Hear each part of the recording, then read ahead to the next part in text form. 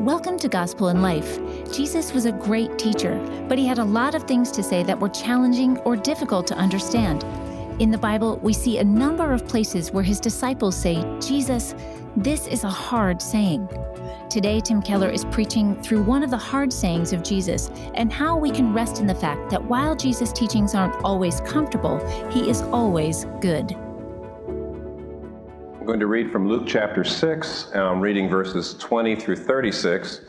Our series has continued to be looking at the ministry of Jesus, at his teaching, and what we've done is we've picked out, over the last few weeks, the hardest sayings, the most difficult to understand, so that we can really look at them and open them up. They take reflection, they take pondering, but as we open them up, we find their wisdom.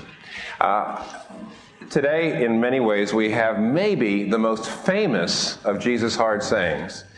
It's a hard saying because it's very hard to understand, and people have gone around and around for years trying to figure out what it means.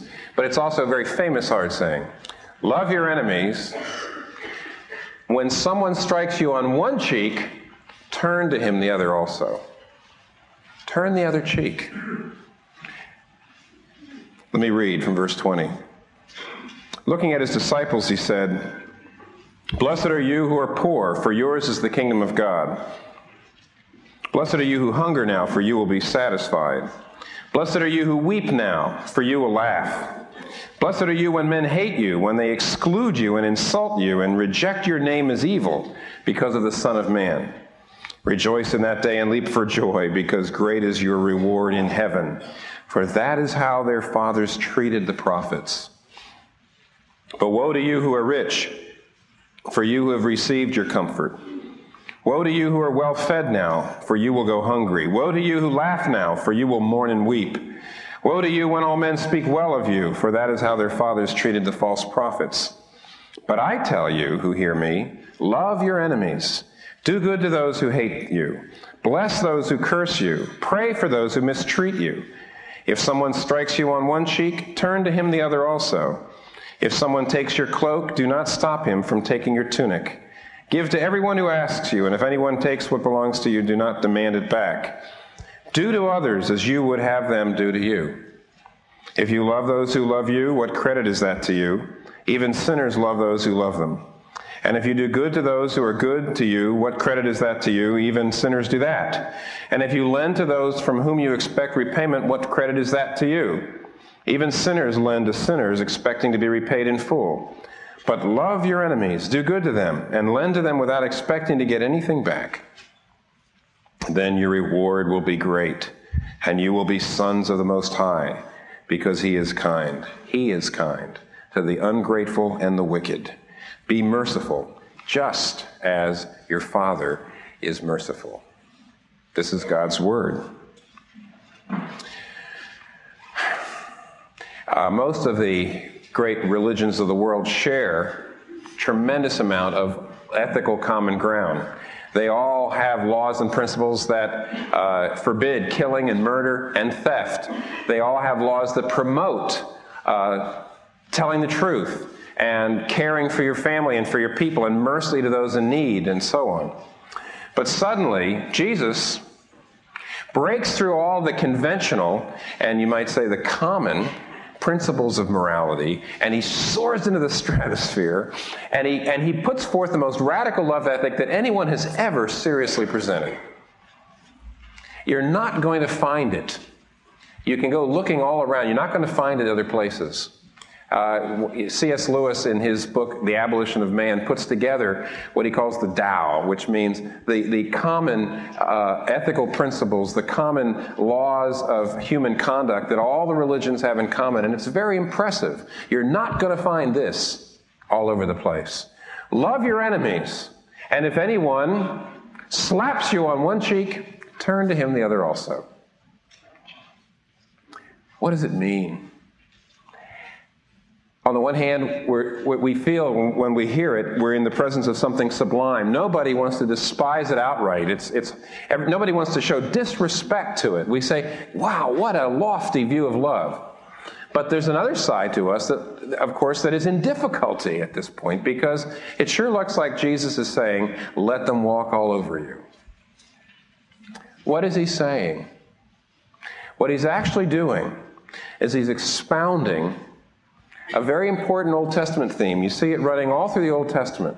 It's the balance of the godly life. In Micah chapter 6, verse 8, you have it, a great example of it. It's a very famous verse. And this is the place where the prophet Micah says, "But what does the Lord require of you but to do justice, love kindness, and walk humbly with God?" Do justice, love kindness, and walk humbly with God. And if you look at that, you'll see a mobile. You know what a mobile is, actually, and I don't mean the one in Alabama. I mean over the little nursery cribs, you very often will have two little birdies hanging from a beam, a balanced beam. And underneath each of the little birdies is another beam with two little birdies. And if any one of the little birdies falls to the ground, the whole set of balances is all thrown apart. In the same way, what we've got in the Bible and what we've actually got here, as we're going to see in this passage, is a set of remarkable balances. On the one hand, there's a balance between the tough and the tender, the courageous and the sweet. A Christian, a person who's living a godly life, has this remarkable balance. Do justice, love kindness. Together. And you'll see it here in Jesus. On the one hand, woe to you who are oppressors. Woe to you who are comfortable. You know, a call to revolution. And then immediately turn the other cheek and love your enemies. There's a balance. Do justice, love kindness. A balance between the tough and the tender, that the godliness, the godly life, which means the God-like life, has in balance. But then there's another balance under the balance. And if that balance is off, then the other balance is off. And there's another balance between the inner and the outer. Do justice, love kindness, that's outer activism, and walk humbly with God. There's a balance between outer activism and inner peace. There's a balance between toughness and tenderness. The whole mobile falls to the ground if any one of the little birdies falls off. Let's take a look at these two balances. And we will see they take your breath away when you look at them. There's the balance between the tough and the tender, between justice and kindness, and then a balance between the inner and the outer. Only when they're all together can they all be together. First, Jesus, on the one hand, in the first part of the passage, woe to you who are oppressors. Woe to you who are comfortable. Woe to you. He denounces injustice. And that is a theme throughout the Scripture. A godly person is actively concerned with injustice. In the book of Job, now Job, of course, is going through suffering, and therefore he's looking his life over for fault. And as he's reviewing his life, he talks to God about a particular aspect of his lifestyle, which of course shows the kind of lifestyle of a godly man. Listen. Job says in chapter 29, "I rescued the poor who cried for help, and the fatherless who had none to assist. The one who was dying blessed me, and I made the widow's heart sing. I put on righteousness as my clothing, and justice was my robe and turban. I was eyes to the blind and feet to the lame. I was a father to the needy and took up the case of the stranger. I broke the fangs of the wicked and snatched the victims from their teeth." Interesting passage. He says, first of all, he has several categories of people. The widow, the poor, the single mother, the disadvantaged child, the fatherless. The stranger, which means an immigrant, a person who's not a citizen, an alien, somebody from outside. The blind, the lame. Who are these people? These are people who, because they don't have clout, don't receive equal rights of protection under the law. The law of God in the Old Testament said whether you're a stranger or a native, whether you're rich or whether you're poor, whether you're a man or whether you're a woman, whether you're in the right family or in the wrong family, no matter who you are, whether you're whole or you're blind or you're lame, respect for the fact that you are a human being made in the image of God. There has to be that respect. There has to be that concern. There has to be that equal protection of the law in the courts. And Job looked around and he saw corrupt court practices, corrupt and unfair business practices. He saw people without clout being denied their due. And what did he do? What he said was, I put on justice as my turban and as my robe. He went to bat. Not only that, he says, I broke the fangs of the wicked and made them drop their victims. Doesn't sound like turning the other cheek, huh? Doesn't sound very passive. Doesn't sound very wimpy. It's not. Because the Bible tells us that it's God who created us in his image. And though we don't know all that means, it means that every human being there's a sanctity about every human being, a sacredness. And that every single human being, whether rich or poor, whether man or woman, whether native or alien and so on, everyone is sacred. Everyone deserves justice. And God calls godly people to have a passion for justice. Job is held up here. He says, I saw the wicked who were oppressing the weak, and I broke their fangs. There's nothing wimpy or passive about that at all. And yet that same spirit here in Luke chapter 6, when Jesus points and he says, woe to you who are laughing, woe to you who are well-fed, woe to you who have brought down, you see, who have oppressed. You will be brought down. Jesus is no different in the New Testament than in the Old Testament. There's a concern and a passion for justice. Do justice, says the Bible. And as soon as Jesus says that, woe, woe, woe to you, he suddenly says, but hear this. Love your enemies. Pray for those who mistreat you.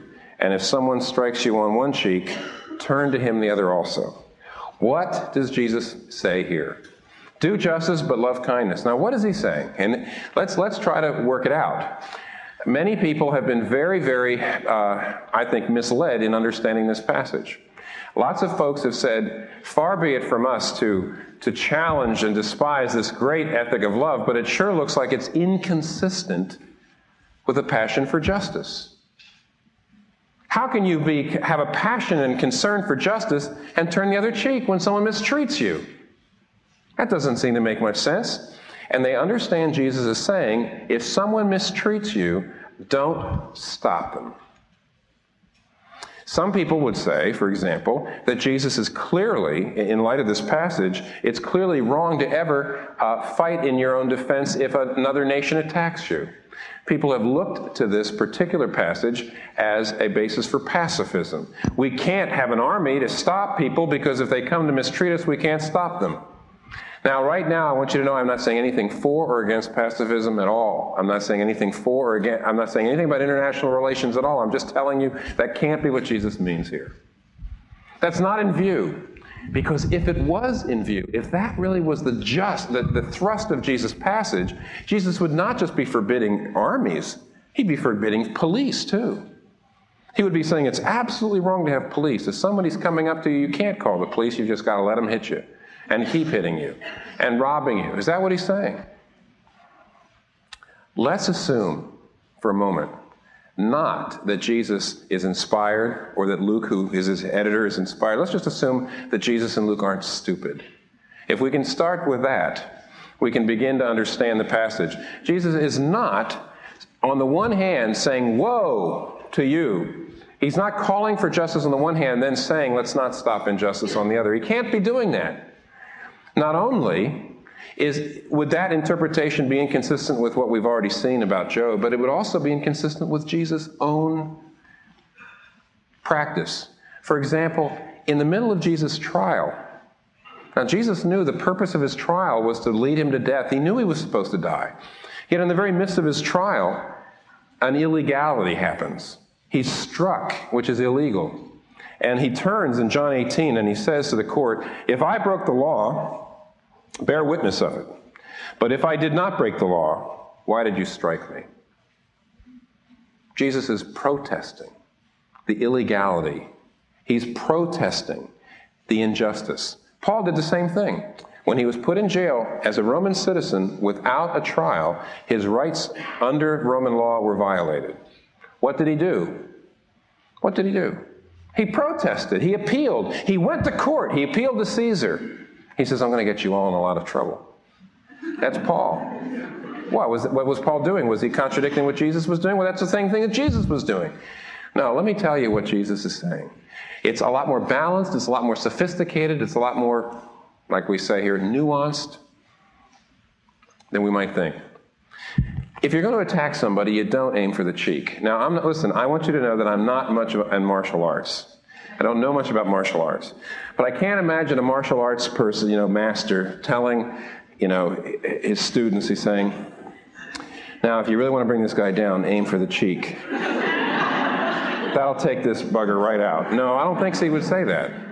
I mean, I don't know. Now, I'm not a martial arts person. I would think you aim for the jaw, you aim for the nose, you aim for the solar plexus, I don't know what you aim for, but I know you don't aim for the cheek. And if you do aim for the cheek, if you're really going to take that person out, you don't slap it. You see. What does Jesus mean when he gives us the case illustration of a slap on the cheek? A slap on the cheek is an insult. A slap on the cheek is not an assault on your physical safety. It's an assault on your honor. It's a personal affront. And what Jesus is saying when he says, turn the other cheek, something very radical, and again, exquisitely balanced. He's saying there has to be a spirit in my followers that is very different than what is normal to the human heart. This spirit is full of a concern for justice, but of no concern for your image, for saving face, for your ego. And so what he is doing is he's saying, my followers are not concerned about how they look. They're not concerned about personal affronts. They are passionate for justice, but they go about it without a slightest bit of vindictiveness or vengefulness or spite. Take a look and see how Paul does his protest. Take a look and see how Jesus does the protest, and you immediately realize what they're doing. There's no rancor in their voice. There's no spite. There's no cynicism. These things are important. These aren't just little additions. We say, well, of course, I better tone down my tone of voice. They tell the truth. They speak up for justice without any venom. What we've actually got here, and let me show you this. Let's take a moment and say it in a couple different ways. What we've actually got here is the very, very opposite, the complete and total opposite of the way the human heart works. When you're mistreated, when there's injustice, mistreatment, that's what's in view here. How do you respond? I would say the human heart has two basic natural responses. The sinful human heart has two basic natural responses, and you can see them in yourself. On the one hand, you've got what I'm going to call the passive response. And in this analogy, in the picture Jesus is giving us, it means to keep the cheek there just so they can keep hitting it and hitting it and hitting it. Keep the same cheek there. See, for some of us, the way we respond to mistreatment is we just let it keep coming. We don't complain, we don't speak up, we don't rebuke, we don't confront. People, therapists who understand family systems say that there are many of us who find it more painful to change the status quo than to confront. See? And therefore, we will take the hits, we will take the abuse, we will take the mistreatment, but we don't want to rock the boat. We don't want to change things. We're afraid to confront, we're afraid to rebuke because we favor continuity over discontinuity so much. That means somebody strikes you on the cheek, you just sit there and you keep that first cheek there and let them hit it again and again and again and again. Jesus is not saying that. But that's one of the natural responses. We've learned it. Who knows exactly where it is? There's lots of reasons for it, but that's one of the responses, the passive response. Then, on the other hand, there's the vindictive response. In the vindictive response, they hit us on the cheek, what do? In the passive response, you sit there and you let them keep on hitting you. In the vindictive response, you strike them on their cheek. You get vindictive, see. You pay them back. You get vengeful. You rub their nose in it. You make them feel as bad as they made you feel. Why do some people do it that way? Temperament. They've learned it that way. They've had other models. One or the other. Now, there's other combinations, by the way, of the passive and the vindictive. Just to give you a couple of combinations, some of us are very more sophisticated, and we do both. Some of us do it in stages. Some of us sit there and we let people impose on us and let people impose on us. We don't rebuke, we don't speak up, we don't complain, and all of a sudden we explode. I tend to be that way. True confessions. Okay. Impose, and finally, I've had it. So you go from A, the passive, to B, the vindictive. Or there's another way to combine them, and that is to do them both at once, which is the most pathological, and it's not funny. It's not funny. What I mean by that, and this, by the way, is very natural. On the outside, to be completely passive and to be completely accepting and not to speak up, but on the inside, to be burning with rage. And this isn't funny, but the fact is that those of us who do that are in a lot of danger. We're the kind of people that can live quiet lives for years and all of a sudden go up into a tower and start shooting people. And then afterward, the TV reporters go around and all the guy's friends say, "I don't understand, he was such a nice guy." And what Jesus is saying here is that neither a passive response or a vindictive response or a passive and vindictive response or a passive and vindictive response together, none of those things are valid. None of those things work. All of them lead to the misery that's in the world today, and none of them are appropriate for my followers. And what Jesus tells us we're supposed to do is not just an improvement on it, not just progress beyond it, but the exact opposite. Let me put it to you this way. Let me put it to you in a couple ways.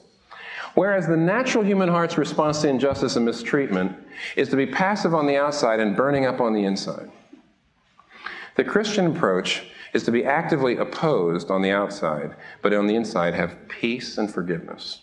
The complete opposite. What we want to do is we don't want to speak up, we don't want to rock the boat, but inside we're so mad. And the Christian response is on the inside to be forgiving and to be warm and to be at peace, but on the outside to be telling the truth and to be actively opposing and working for justice and truth. Let me put it another way. Jesus says, not on the one hand, you're not supposed to, when the person strikes you on this cheek, to keep the cheek there so they keep on hitting you. Nor do you slap them on their cheek, but instead you turn the other cheek. What does that mean? See, it's perfect. It's radical. What it means is you put the relationship on a new footing. You start over with a concern for both justice and kindness. Do justice, love kindness. See, example. I once heard this happen. I happened to be in a room when I heard a grown woman, talking to her father on the phone, and this is what I heard. Suddenly, she was quiet for a minute, and she says, "Dad, I want you to know, I've told you before, that I cannot allow you to talk to me like that, or Mom like that. I've told you before that we won't put up with it, and therefore, I'm going to hang up right now, right in the middle of your sentence. I want you to know that I care for you, and I love you, and I really want to have a good relationship with you, and if you're willing to change, I'm willing to get it on, but I'm not going to listen, so I will call back later. I care a lot about you," and hung up. Don't you see what she did? If she had just sit there and let herself get slapped on the cheek, what she would have done is just sat there and listened to it and taken it and taken it and taken it. Don't rock the boat. After all, he's my father. Or on the other hand, she could have said, which that's the passive response, the other response is to slap on the other cheek. "Dad, I've had it with you. You blankety blankety blank. What you've done to me is the same thing I'm going to do back to you. I never want to see you again. I'm going to tell Mom to leave you." Wham! Either of those responses is pathological. It's so clear. Both of those responses are totally natural. The response that she came up with is the Christian response. It's what Jesus is talking about here. It's turning the other cheek. It's the only hope for the world, and it takes supernatural strength, as we're going to see in a minute.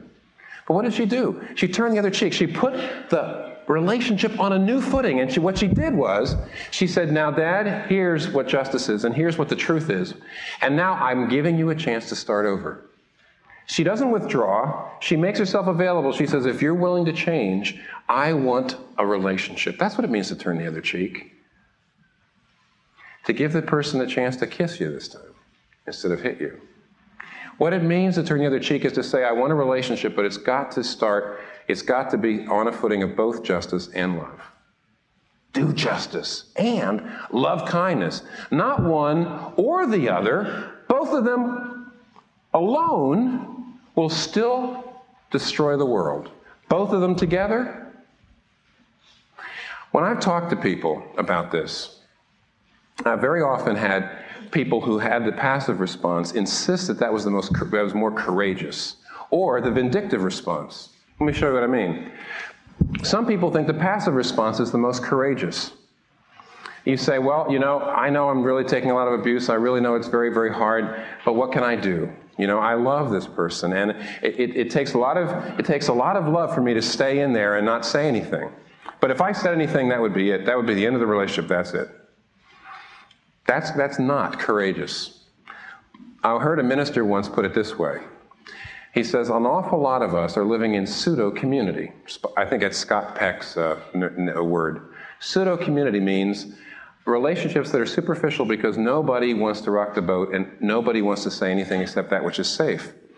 And this minister put it this way: if you want to drive from Denver to Vail to ski, the only way to get to those high open slopes is to go through the Eisenhower Tunnel. And that means the only way to get to the high and open slopes, you have to go down into the dark, claustrophobic tunnel. He says the only way to get to the height of authentic relationships, real relationships, not pseudo-relationships, but real relationships, is to first go through the dark tunnel of the chaos of truth-telling. And what he meant is that usually when you start to tell the truth, when you start to be concerned for justice, you go through chaos. When you first start to say, this is the way it is, this is what I think you're doing, this is what's going on, immediately there's chaos, almost always. The other person doesn't say, oh, I see. Listen, you may have it wrong, the other person may have it wrong, but the difficult thing is to keep going through that tunnel. And the only way to go through that tunnel and to get to those authentic relationships is, on the one hand, not to let the other person keep hitting you, on the other hand, not to hit the other person, but to turn the other cheek and say, I care about you and about justice together. I care about justice, but I also want a relationship. For many in our culture today, biblical Christianity is a dangerous idea, challenging some of their deepest beliefs. In her book, Confronting Christianity, 12 Hard Questions for the World's Largest Religion, Dr. Rebecca McLaughlin explores the hard questions that keep many people from considering faith in Christ, tackling issues including gender and sexuality, science and faith, and the problem of suffering. McLaughlin shows that what seems like roadblocks to faith in Jesus can become signposts to a relationship with Him. Confronting Christianity is our thank you for your gift to help Gospel in Life share the love of Christ with people all over the world. So request your copy today at gospelinlife.com/give. That's gospelinlife.com/give. There's other people who say to me that if you're forgiving, you're really not winning over injustice. A lot of people say forgiving is a wimpy way out. In many colleges, they'll tell you now, they will come after you and they will say that if you're an oppressed person, if you're an abused person, you mustn't forgive. You've got to get in touch with your anger. You've got to get in touch with your outrage. Christ is saying, yes, of course you have to get in touch with your anger or you're not going to be able to forgive, but getting in touch with your anger is a means to an end. It's not an end in itself. That the only way to really win is to forgive. Now, see, look, love your enemies cannot mean let your enemy do whatever he or she wants to do. It can't mean that. Is it loving to let somebody sin? Is it loving to let somebody do evil? How could that be loving? You see, love your enemies cannot mean never oppose the mistreatment. But what it does mean is you oppose the mistreatment in such a way that you show a care and a concern, no vindictiveness. What does it mean to forgive? If you haven't paid the phone company holds you liable by turning off your phone. If somebody owes you something, they've mistreated you, what it means to resent them is you hold them liable. You turn their phone off. It means you score points on them. It means you're harsh. It means you're cold. You cut them off in some way. And you sit there and you replay the tapes all the time about what they did to you, hoping for their misfall, hoping for their misfortune, hoping that they'll fall down and pay. And what Jesus is saying is when he says turn the other cheek, what he's trying to say is, you forgive. That doesn't mean you have to trust the person. Not right away. Heck no. As a matter of fact, sometimes the only way to love a person and to give them what they really need is to withdraw pretty far away. But what it does mean is your willingness to say, if you're willing to change, there's an openness here. I'm not taking myself out. I want a relationship. I'm turning the other cheek. I want a relationship on a new footing of both justice and love. If you don't forgive, you have lost to injustice. Let me just emphasize that. Is there some way I could draw underlines underneath what I'm saying here? If you are bitter, you are under control of the person who wronged you. Your thoughts are under their control. You're still thinking about them. Your actions, you may say, boy, I would like to do that, but oh no, she used to do that. That person is still present to you. The wrong is still immediate to you. Your past has got you by the throat. You're not a human being. You're a computer. You're still under the program. You're being programmed. You're being controlled. Let me tell you this. Until you forgive, the mistreatment has won. Until you forgive, the injustice has beaten you. Until you forgive and until you're able to say, I forgive you, and if this person really changes, there's even a chance for a new relationship. Until you're able to do that, until you're able to forgive like that, you haven't really overcome the injustice. You haven't beaten it. You overcome evil with good. You triumph over, you beat it. It's the way to be a warrior. To do justice without loving kindness means you're really not going to overcome injustice. Don't you see? And to love kindness without doing justice means you're not really loving them at all. Do justice. Love kindness. You know, Jesus is saying, I want you to have a spirit in you that is so passionately concerned for justice, but not at all for your own ego or your own image anymore. Don't let them slap you. Don't slap them. Turn the other cheek. Start the relationship afresh. Be valiant for both justice and kindness. Speak up. Speak the truth in love. You know, in the middle, there's a lot of things that are wrong about the Middle Ages, but they had an ideal. And if you look carefully, you will see the ideal man and the ideal woman was not very sexually stereotyped. The greatest knights were men who were valiant, but who were also as tender and as sweet and as nurturing as women should have been. And the greatest women, you know, like Eowyn the man-hearted, were as valiant as men are supposed to be, and yet at the same time sensitive and sweet and nurturing.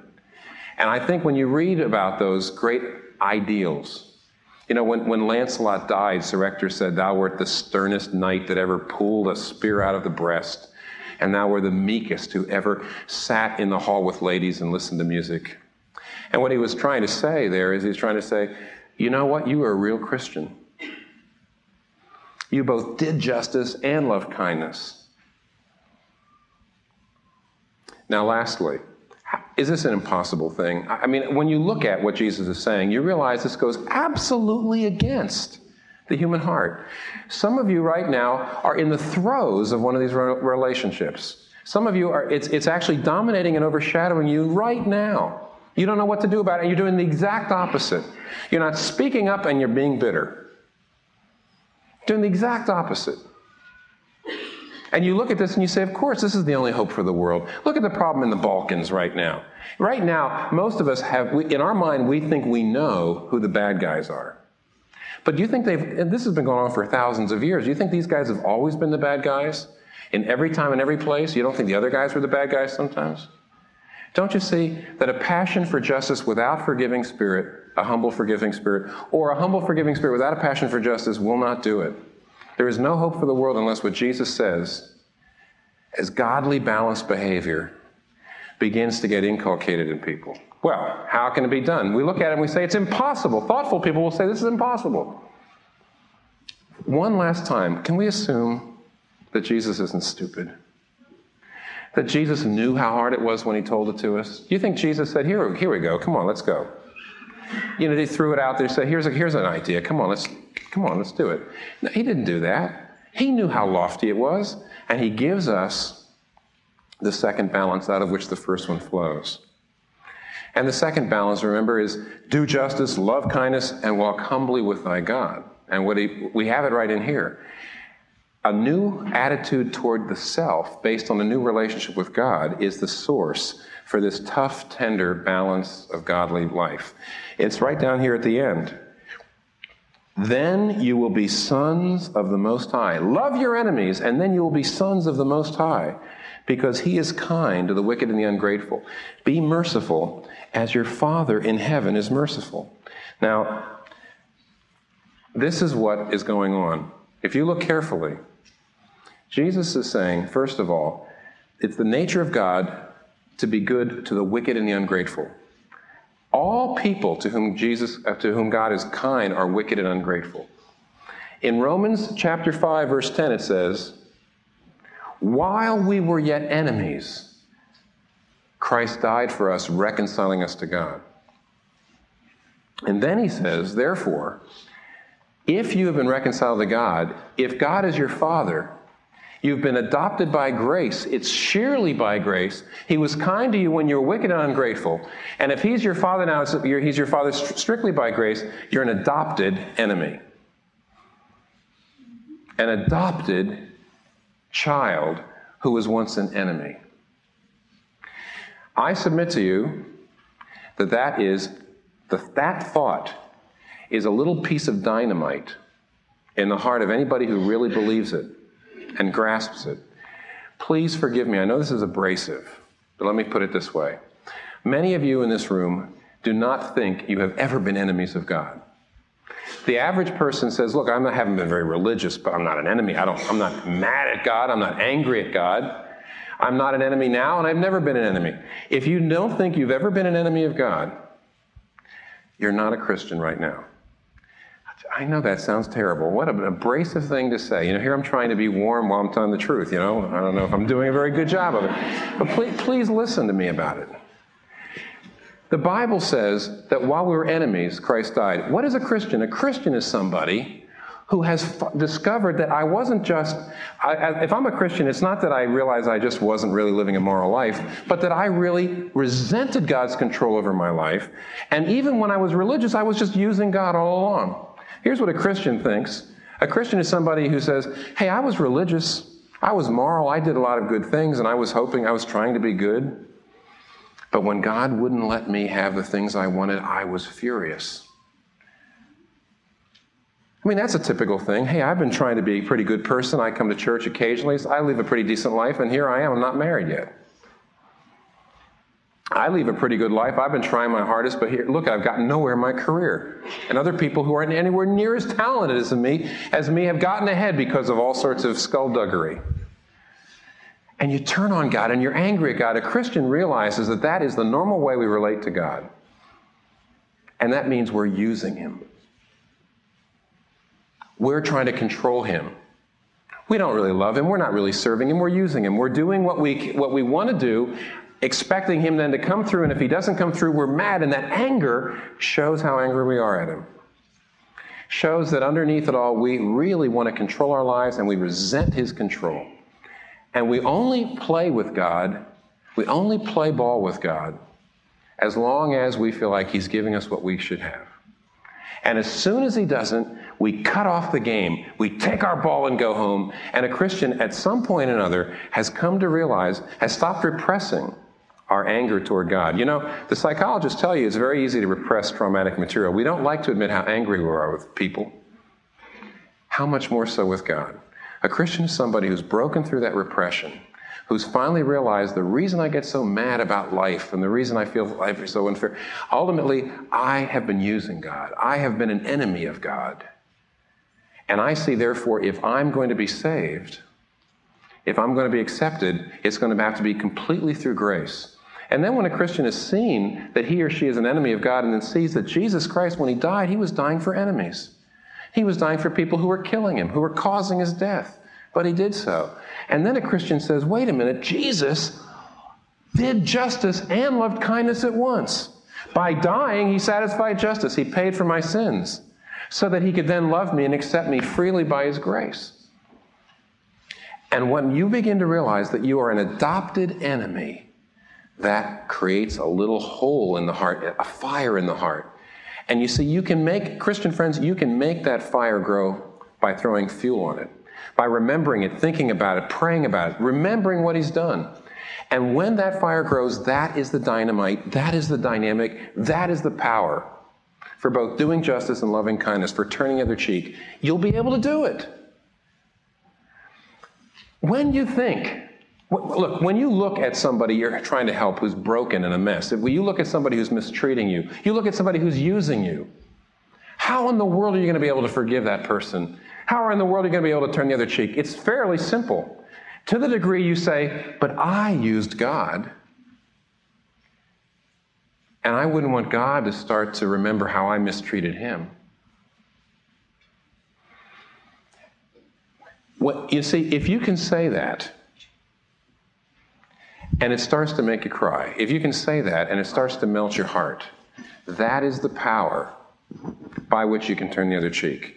If what I'm saying is just an intellectual idea to you, in fact, if what I'm saying is actually a little bit untenable to you, you don't see yourself as being an enemy, you don't see yourself as needing to be saved completely by grace, you do feel like, hey, I've tried my best to live a pretty good life, and God certainly should accept me. If the gospel basically seems untenable to you, you don't have that power. The power comes from knowing he is kind to the wicked and the ungrateful, me. You will only be able to be merciful if the God in heaven is your Father, and you know he's your Father by adoption and grace. There was a man, I read this story, there was a man, very wealthy man who owned a big business, and his best friend died and left a young boy, and he helped this young boy financially. He put him through school, put him through grad school, and gave him a very responsible job in his company. The young man was not a very responsible guy, though. He had a drug addiction. In order to get money for it, he misused the funds in his department. He embezzled, he did things. And finally he realized, as time went on, he realized that he wasn't going to be able to cover it up any longer. He finally began to realize that the auditors were about to close in on him, that he would be ruined. And one night, he was opening and looking over the books, realizing that the jig was up, and he decided to kill himself. And he took out a gun, and he tried to drink, and he got drunk so he could have the courage, but he got so drunk that he passed out. The old guy, now an old man, the CEO, the man who had done all those things for him, the owner of the company, came in and found him, realized what was going on, looked at the books, saw what was going on, figured it all out, and left 2 notes. One note in the book saying to the auditors, I will personally make up the difference out of my own funds. And one note to the young man saying, if you're ready to get help, I'm ready to forgive and put everything behind. And when the young man realized that his benefactor had come and had seen him at his worst, had looked into his heart and seen the worst possible thing, and had done justice and loved kindness, he was transformed. Jesus Christ has come and looked into your heart, and he's seen in there the heart of an enemy. He's seen things in your heart, crawly things, nameless things, 1,000 times worse than anything that you or I even know about our hearts. And he did justice, and he loved kindness, and he died for us while we were yet enemies. Does the thought of that melt you? Does the thought of that begin to mean anything to you? If it does, to the degree it does, to the degree that this week you build the fire up of that thought in your heart, you will be able to be like your Father. You will be able to be as sons and daughters of the Most High. You will be able to love your enemies and turn the other cheek and change the world as it is. Do justice, love kindness, walk humbly with God. Let's pray. Would you give us now, as we listen to the music, help us to focus on what you're telling us. Lord, there's some people here who are in the throes of some very specific situations in which they need to apply this material. Many of the rest of us are not yet in such throes, but they're inevitable. We pray that you would change us because we've considered your word today, and you would make it a fire in our bones, like it was to Jeremiah. Make it a fire in our bones. And now we pray that you'd help us to understand and apply these things in Jesus' name and in the Spirit's power. Through Christ we pray. Amen.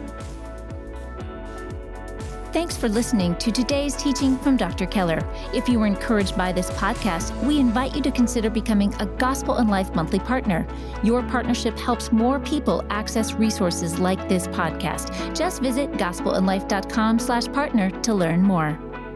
This month's sermons were recorded in 1993 and 2016. The sermons and talks you hear on the Gospel in Life podcast were preached from 1989 to 2017, while Dr. Keller was senior pastor at Redeemer Presbyterian Church.